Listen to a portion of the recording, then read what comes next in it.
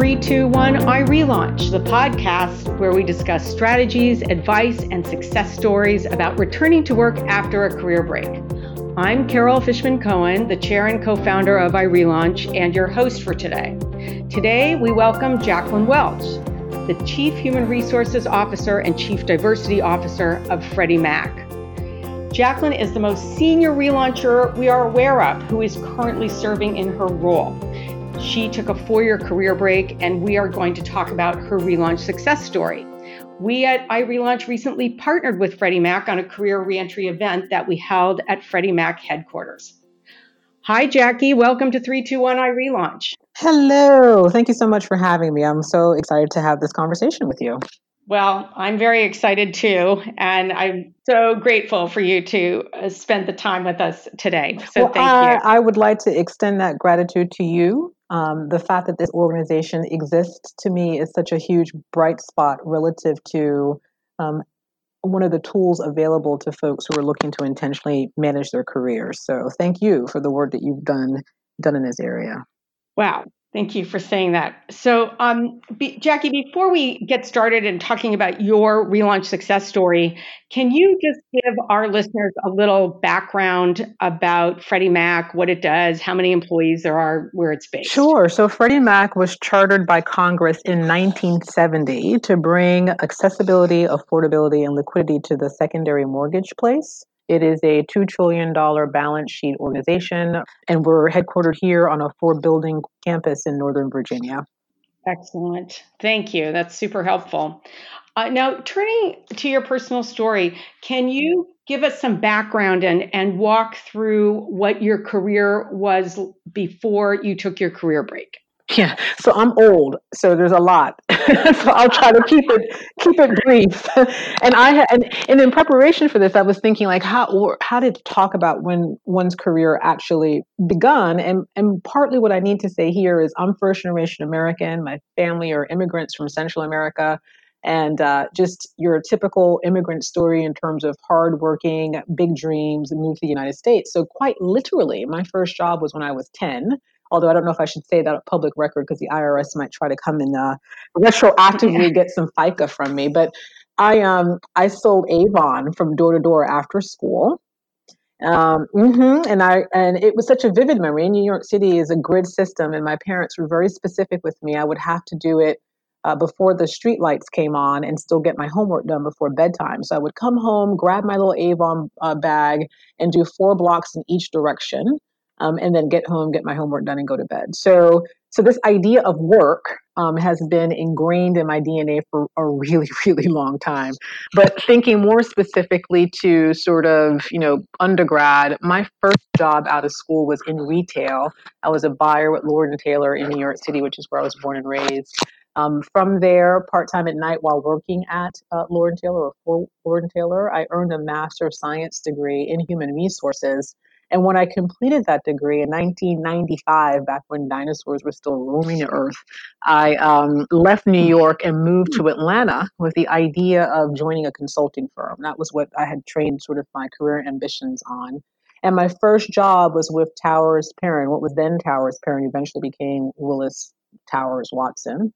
I got recruited from Towers Perrin to join what was then Andersen Consulting and subsequently became Accenture. And although we hadn't talked about this before, it occurs to me that this is actually my second break, as it were.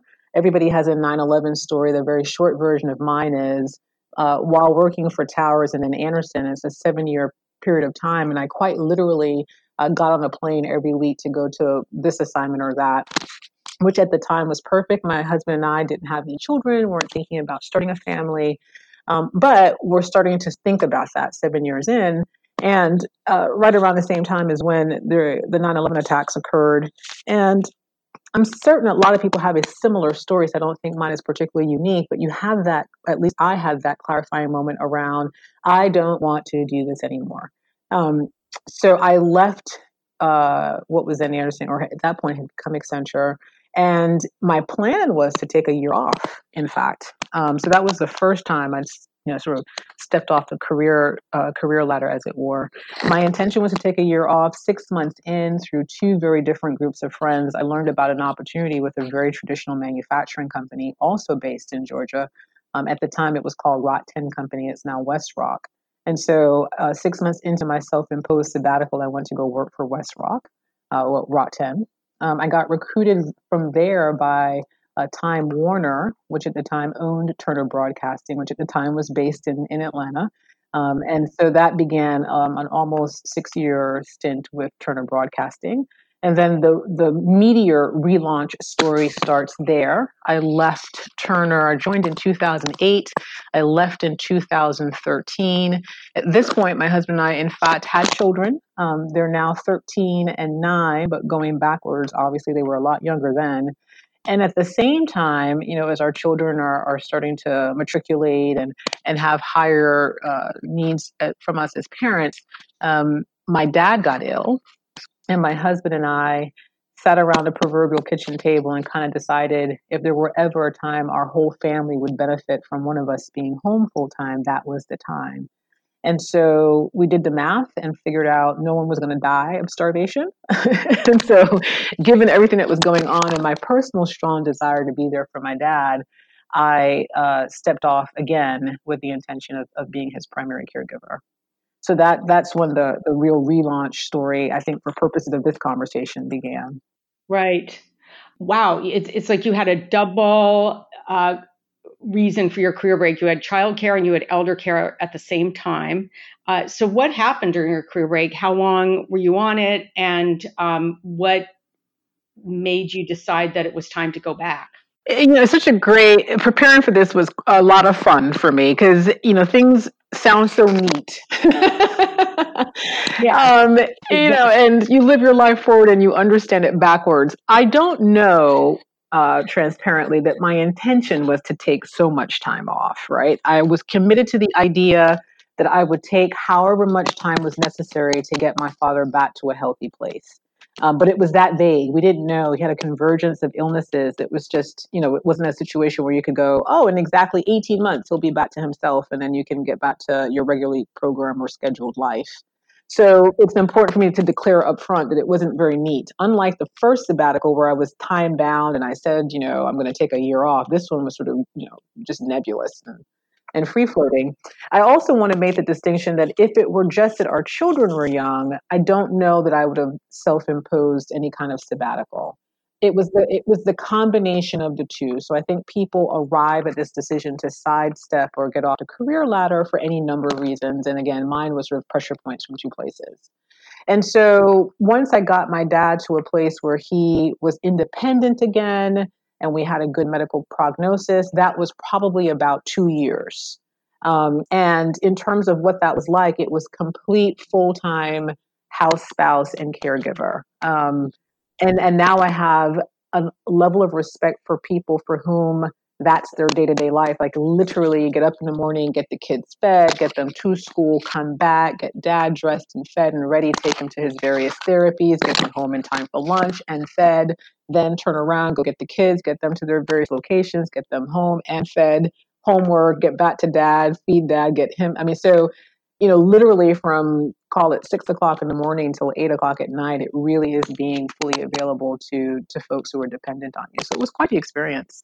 So 2 years of that being really all I was doing.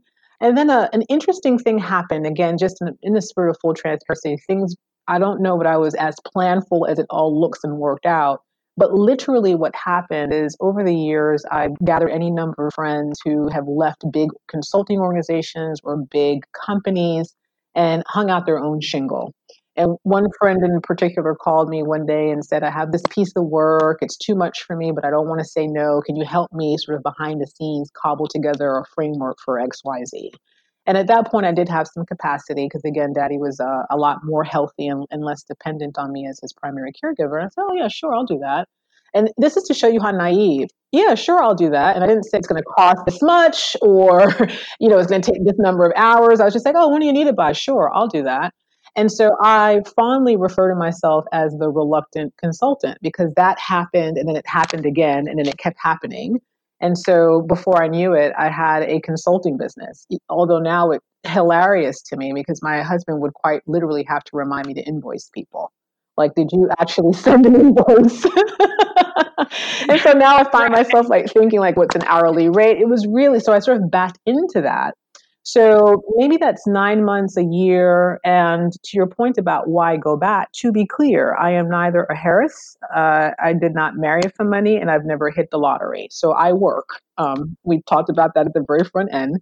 So at some point, you're doing the math and you're thinking, yeah, I got to get back to work. And so I sat down and did what most people do when they're thinking about what next for their career and made all kinds of lists. You know, would we be willing to move? What kinds of industries am I interested in? What kind of work do I think I want to do? What kind of person do I want to work for? What's my vision for the team that I want to be part of? Just to start getting the mind thinking about, yes, we're going back to work. And I started going on interviews. And here's another thing that kind of serendipitously happened. I had this one interview. It was fantastic. Me and the woman that would have been my boss, it was kismet. And we could just not get the money to work. It was just impractical. I can't work for that. She's sad about it. I'm sad about it. And she says, well, how about we carve out some blocks while I'm still looking for this perfect person, this unicorn, that you can help me keep the momentum going. So again, another piece of consulting work. And so that at that point I go, now we're starting to gel. Like maybe I could do this in a way that's reasonable and continues this level of flexibility I've come to enjoy. So that went on for almost another year. And I think I would have continued doing that, except I really do enjoy being inside of an organization and having a little bit more structure. So there was a point at which I go, okay, I need to start putting myself out there, parenthetically speaking, in terms of finding another full-time opportunity. Mm-hmm.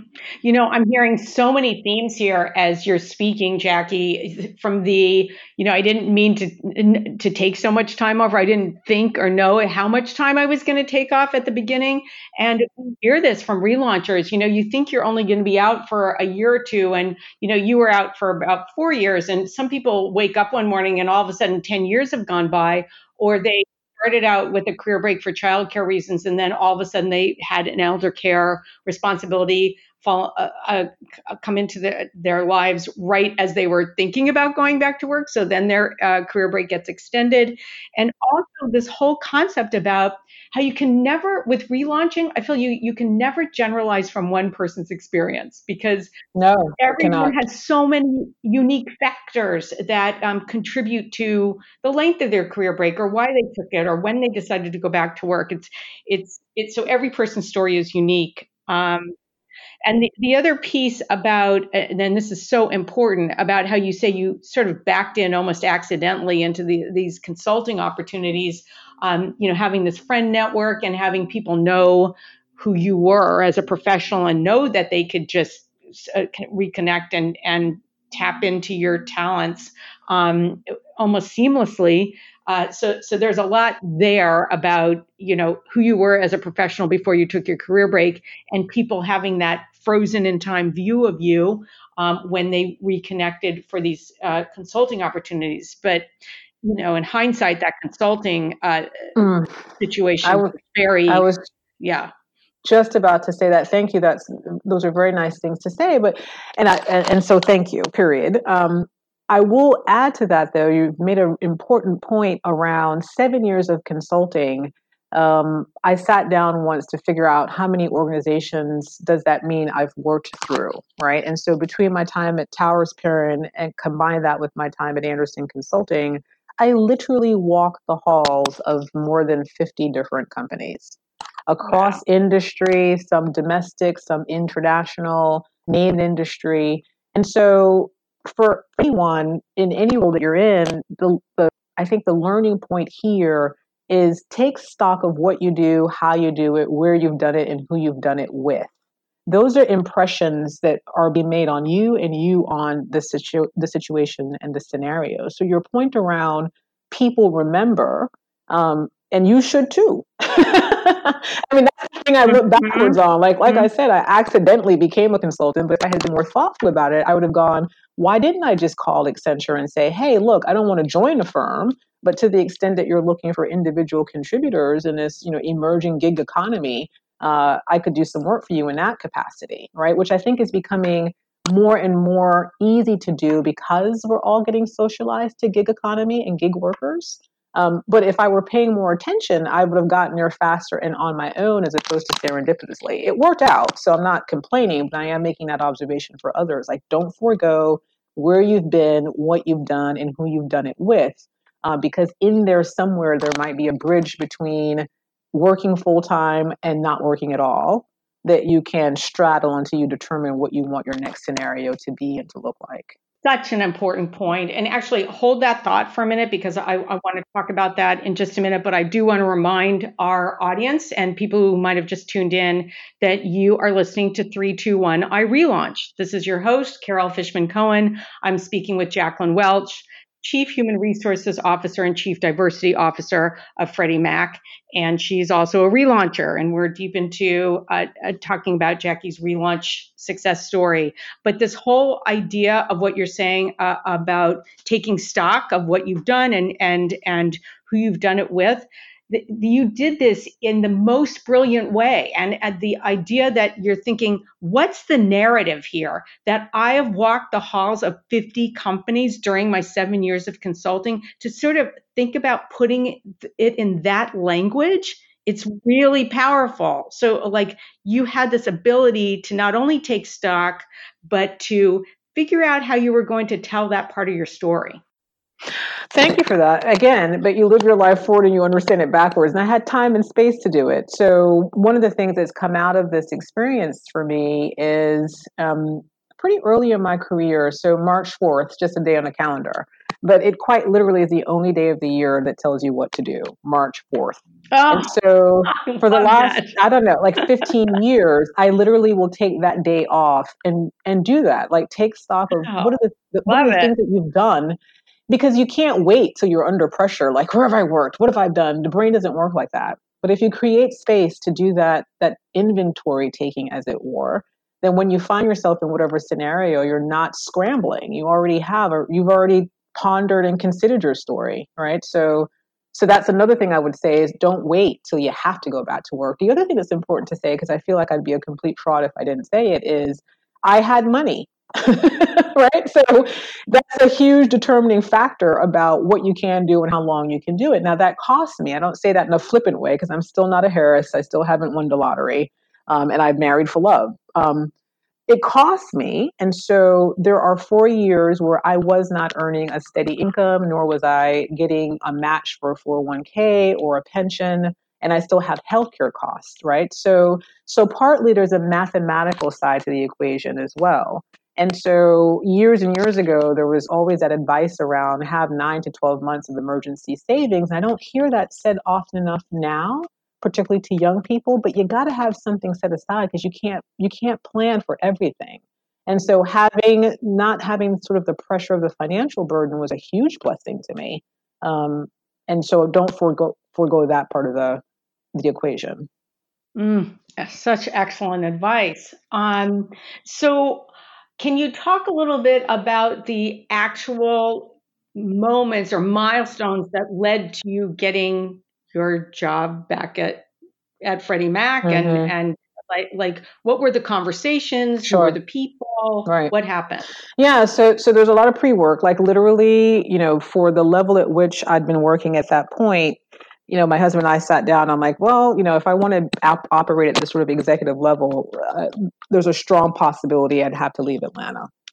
So we had to cognitively sort of put our minds around if we had to move, where would we move?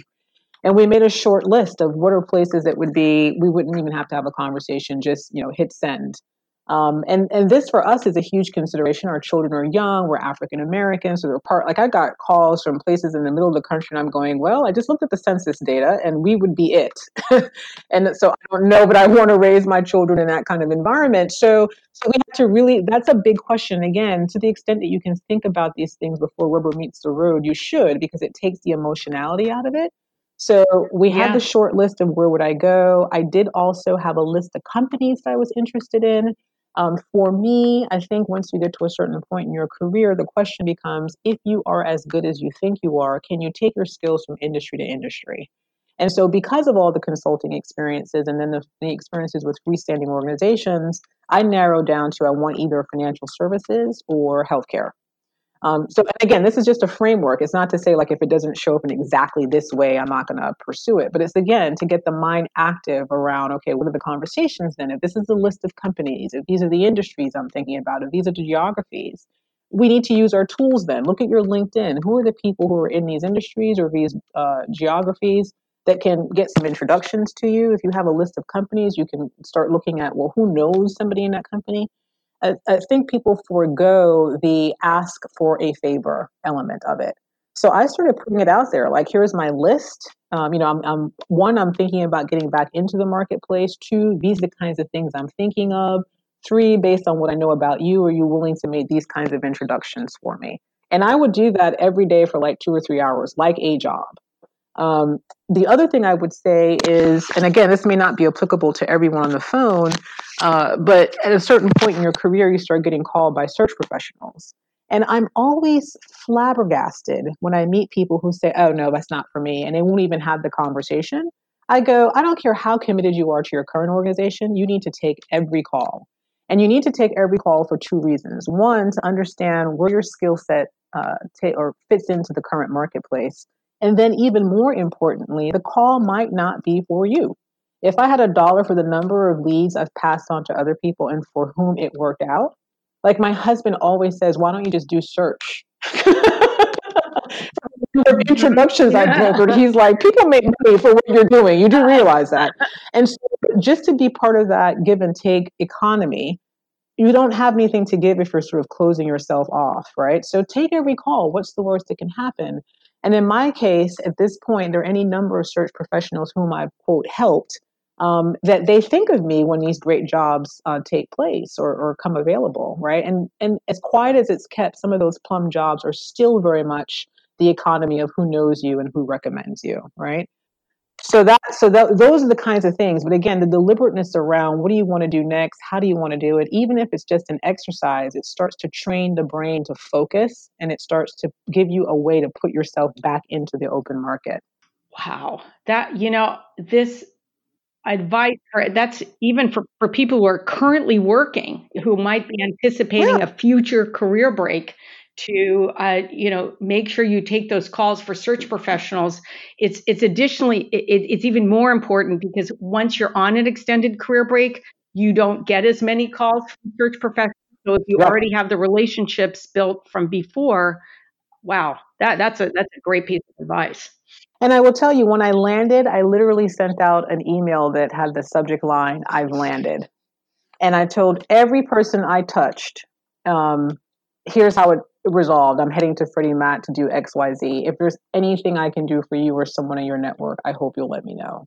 So you got to close out those loops. I mean, relationships are active organisms, and the tendency is to just go to them when you need something, which is not you need something, fine, ask, but you should also just tend to them in terms of, oh, you gave me this piece of advice, here's how it panned out. Oh, you made this introduction, I met with that person, and here's a summary of what all took place.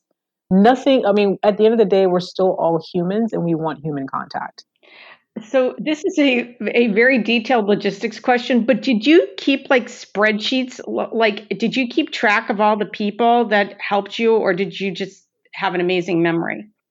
Ma'am, I'm looking at a stack of 4 notebooks that covers this time period because I'm still very much a write things down person. Yeah. And so quite literally there would be in a notebook a section called Carol Fishman Cohen that would record the outcomes of our conversations and our...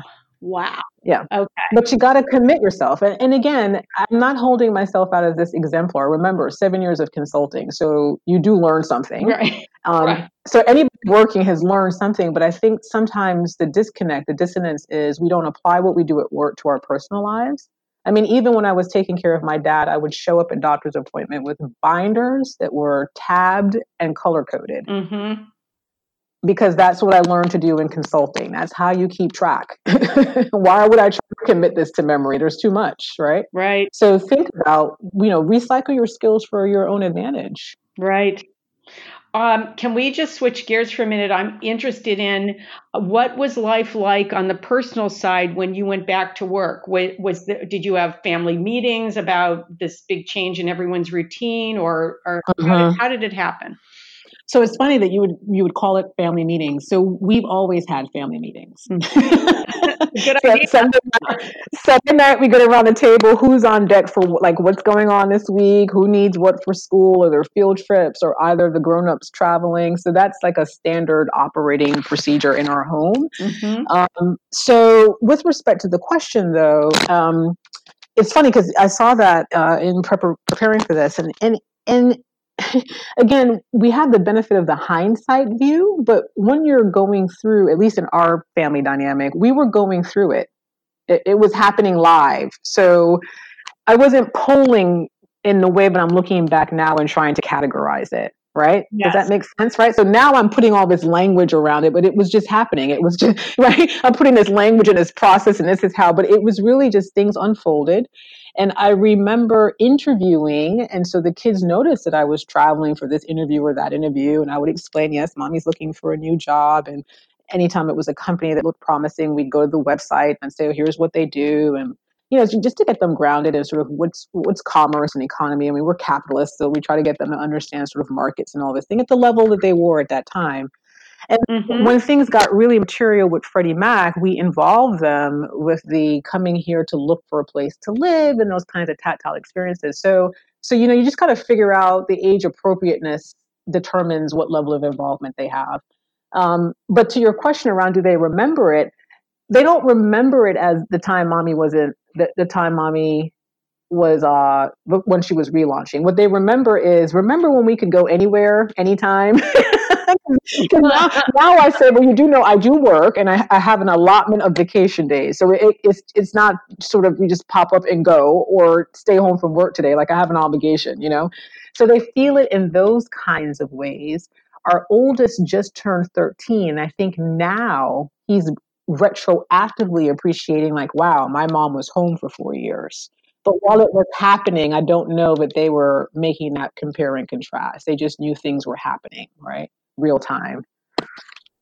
Right. And, I love the way you brought your kids into the process. They were almost invested alongside you, because you were talking to them about your interviews and researching those companies online with them and getting their feedback, even if you weren't maybe taking their feedback because they were young, but just the idea that you were engaged with them around the job search process. Yeah, we try. So my husband's an entrepreneur. And like I said, at the start of our conversation, I'm very much a corporate person.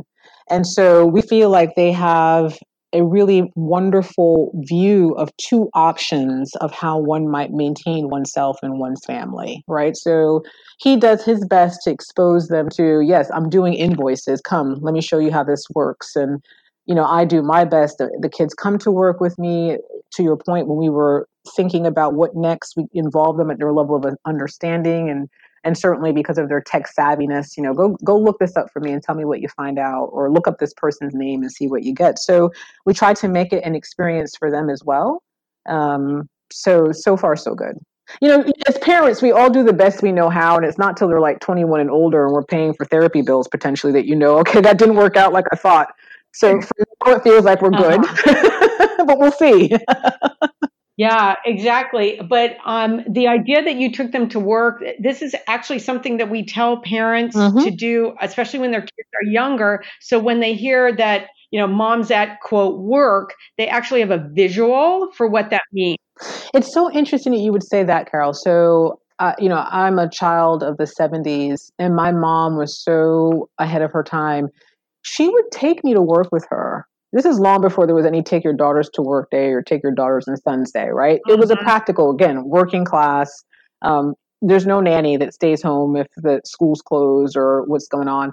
So she would take me to work, and she would set up like a card table for me, and she'd make a little name tag for me. And she would tell all her colleagues, my daughter's coming to work, and they would come up with these tasks for me to do. Like I would file, I would type envelopes, and they would pay me.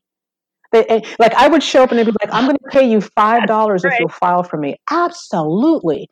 I'll pay you another $5 if you'll type these envelopes. Now, were these things real? I'll never know. But to your point, the whole idea of, oh, this is where mommy goes every day, that question got answered for me. I knew where she was going. My dad worked nights, so I didn't have the opportunity to see his workplace. But yeah, my mom made it very intimate for me. And so I want that experience for my own children. And I will tell you, this is how, again, you have to mind your own experiences. Here at Freddie Mac, we are about to do Take Your Parent to Work Day. Because I think that curiosity around what does my child do all day, I don't think that curiosity where your loved one is goes away. And so now the early experience to me, because I know the second my children start to work, I'm going to want to, okay, so tell me about your desk and what do you eat and where's the parking? And I'm going to want to know that. So for our interns, we're actually going to do Take Your Parents to Work Day. Oh, that's great. I love it. Well, we are running out of time, but there's one question I want to make sure that I get a chance to ask you. So you've been back now for a few years.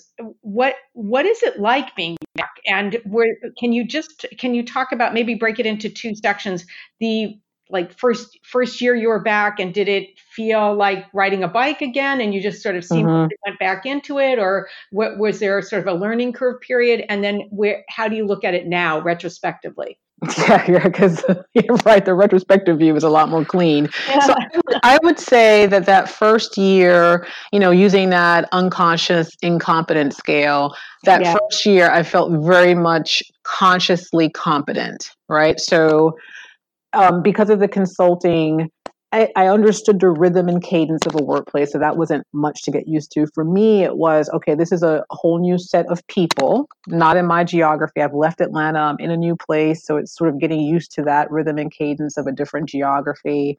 The DMV is very different from Atlanta, just in terms of, again, rhythm and cadence. And then I'd never, aside from having a mortgage, I didn't know anything about the mortgage business. So there was the learning curve of, okay, new industry, understand the nuts and bolts generally, and then more specifically, get about the business of understanding the economic model of Freddie Mac, right? So there was a lot for me to do. I didn't have any issue or challenge around my core competencies, my human resources competencies, but there were these other things to very quickly sort of become a student of: new geography, new industry, new company. That first year was really, and I would encourage people when you're leaving to prioritize, like, what do I need to learn? Like, have a sense of, how do I want to approach this? And then hit the ground with, who can help me with this, right? Like, who can help me understand the economic model for making money around here? Who can help me understand, like, what's the school system? Like, make those lists of what do I need to know, try to clump them in a way that's manageable, and then be about the business of finding the resources that can get you competent. And I think the other thing I would suggest is, when you come back, use I'm new for at least a year. I think up until a year, people will tolerate that. So use it. I'm still new. I'm still new. And you can see people's faces kind of soften, like, right, she's still new. So use that to your advantage. I do think that day 366, it expires. So year 2 then really becomes, how am I delivering? What are the relationships that I've established, and what are the next level of relationship that I have to establish? And then for me too, it was sort of, okay, lift up beyond the 4 walls of Freddie Mac and start thinking about, how do I reestablish Jackie Welch in a new market, right? So now I'm in the Mid-Atlantic, it has nothing to do with Atlanta. So now you can start thinking, if you have the capacity, about what are the organizations to join, which conferences make sense. Because you're not only relaunching into a new career, in some instances, at least in my instance, I had gone off the grid almost completely. So for me, and then relaunched into a new market. So there was a lot of work to do in terms of reestablishing myself writ large. Right. Excellent advice.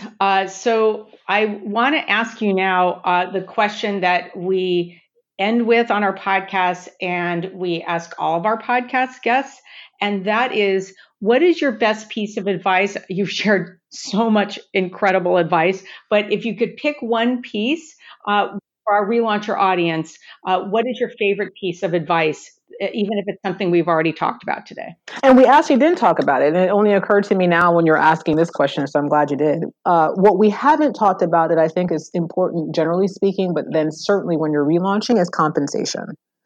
And so what I would like for people to do, if you take notes, here is where you should pick up your implements and capture this, because it's really important. It is important for you to advocate for yourself. And as it relates to pay, how that advocacy looks is the following question. What is the range of pay for this position? And what do you need to see me do or hear what I've done that would get me to the high end of that range? And then stop talking. Mm-hmm. Excellent. You want to repeat that one more time? It's so important. Mm-hmm. It's what is the range of pay for this position? And what do you need to see me do or know what I have done to be at the top end of that range? And then stop talking. No fillers, yes, no because, and then explanation, none of that. Just let the person dignify the question. Yes, it's hard to do that. I mean, you have to coach yourself ahead of time to stop talking. Yep, you got to practice. Literally sit across from someone and practice the discomfort of the silence. They have the information. And I would also say that if they're reluctant to give you, that's a data point. So now you're talking about an organization that is probably not very transparent. And do you want to work there? You might be okay with that, but just recognize it's a data point. Mm-hmm. And then if they give you the range and say you're here, then either you accept that or you go, well, no, I see it differently and here's why, and then be prepared. And I need more money is not a good response, right? So you now have information in terms of what you're looking for, and it's now your responsibility to go, well, actually, I've done that. Let me tell you about the time that I XYZ, which sounds like exactly what you just said. But you got to work with the facts. Take the emotionalism out of it, get the facts on the table, and respond from there. Excellent. Okay, Jackie, one more question before we close. And that is your relauncher. And we're interested in how does that influence how you look at relaunchers as potential hires? And as far as Freddie Mac is concerned, what is the interest in hiring relaunchers? Well, it's a great question. And I would pull up to say, I am keenly, as is the organization, so I lead the work, so I say I, but Freddie Mac, we are keenly interested in workforce shaping, right? So really thinking about where is the business going and where is the talent to drive the business going to come from. So to preclude any segment of the available talent pool is a self-inflicted wound. So it's relaunchers, it's people that are on the spectrum for autism, it's the whole ball of wax. If there's a skill set you possess that can help us advance the business, we're going to go after that pool of available talent. So that aside, having now relaunched myself twice, I go, this is a population that's battle tested. We're not teaching folks how to come to work for the very first time. If anything, it's sort of doing some tweaks around the edges, as it were, right? So an incredible source of talent, be it moms or dads who are coming back after taking care of children or elder care or themselves, military veterans, people who are just looking to reconfigure how they've approached their career and repurpose prior skill sets. It's all talent. And so it behooves any organization to include relaunchers in that talent pool. Excellent. Well, I can't thank you enough, Jackie. This has just been a terrific conversation. Thank you for joining us today. Thank you for having me. And thanks for listening to 321 I Relaunch, the podcast where we discuss strategies, advice, and success stories about returning to work after a career break. I'm Carol Fishman Cohen, the chair and co-founder of I Relaunch, and your host. For more information on I Relaunch, go to irelaunch.com. And if you like this podcast, be sure to rate it on iTunes and your favorite podcast platform. And be sure to share this podcast with a friend on Facebook, Twitter, and other social media. Thanks for joining us.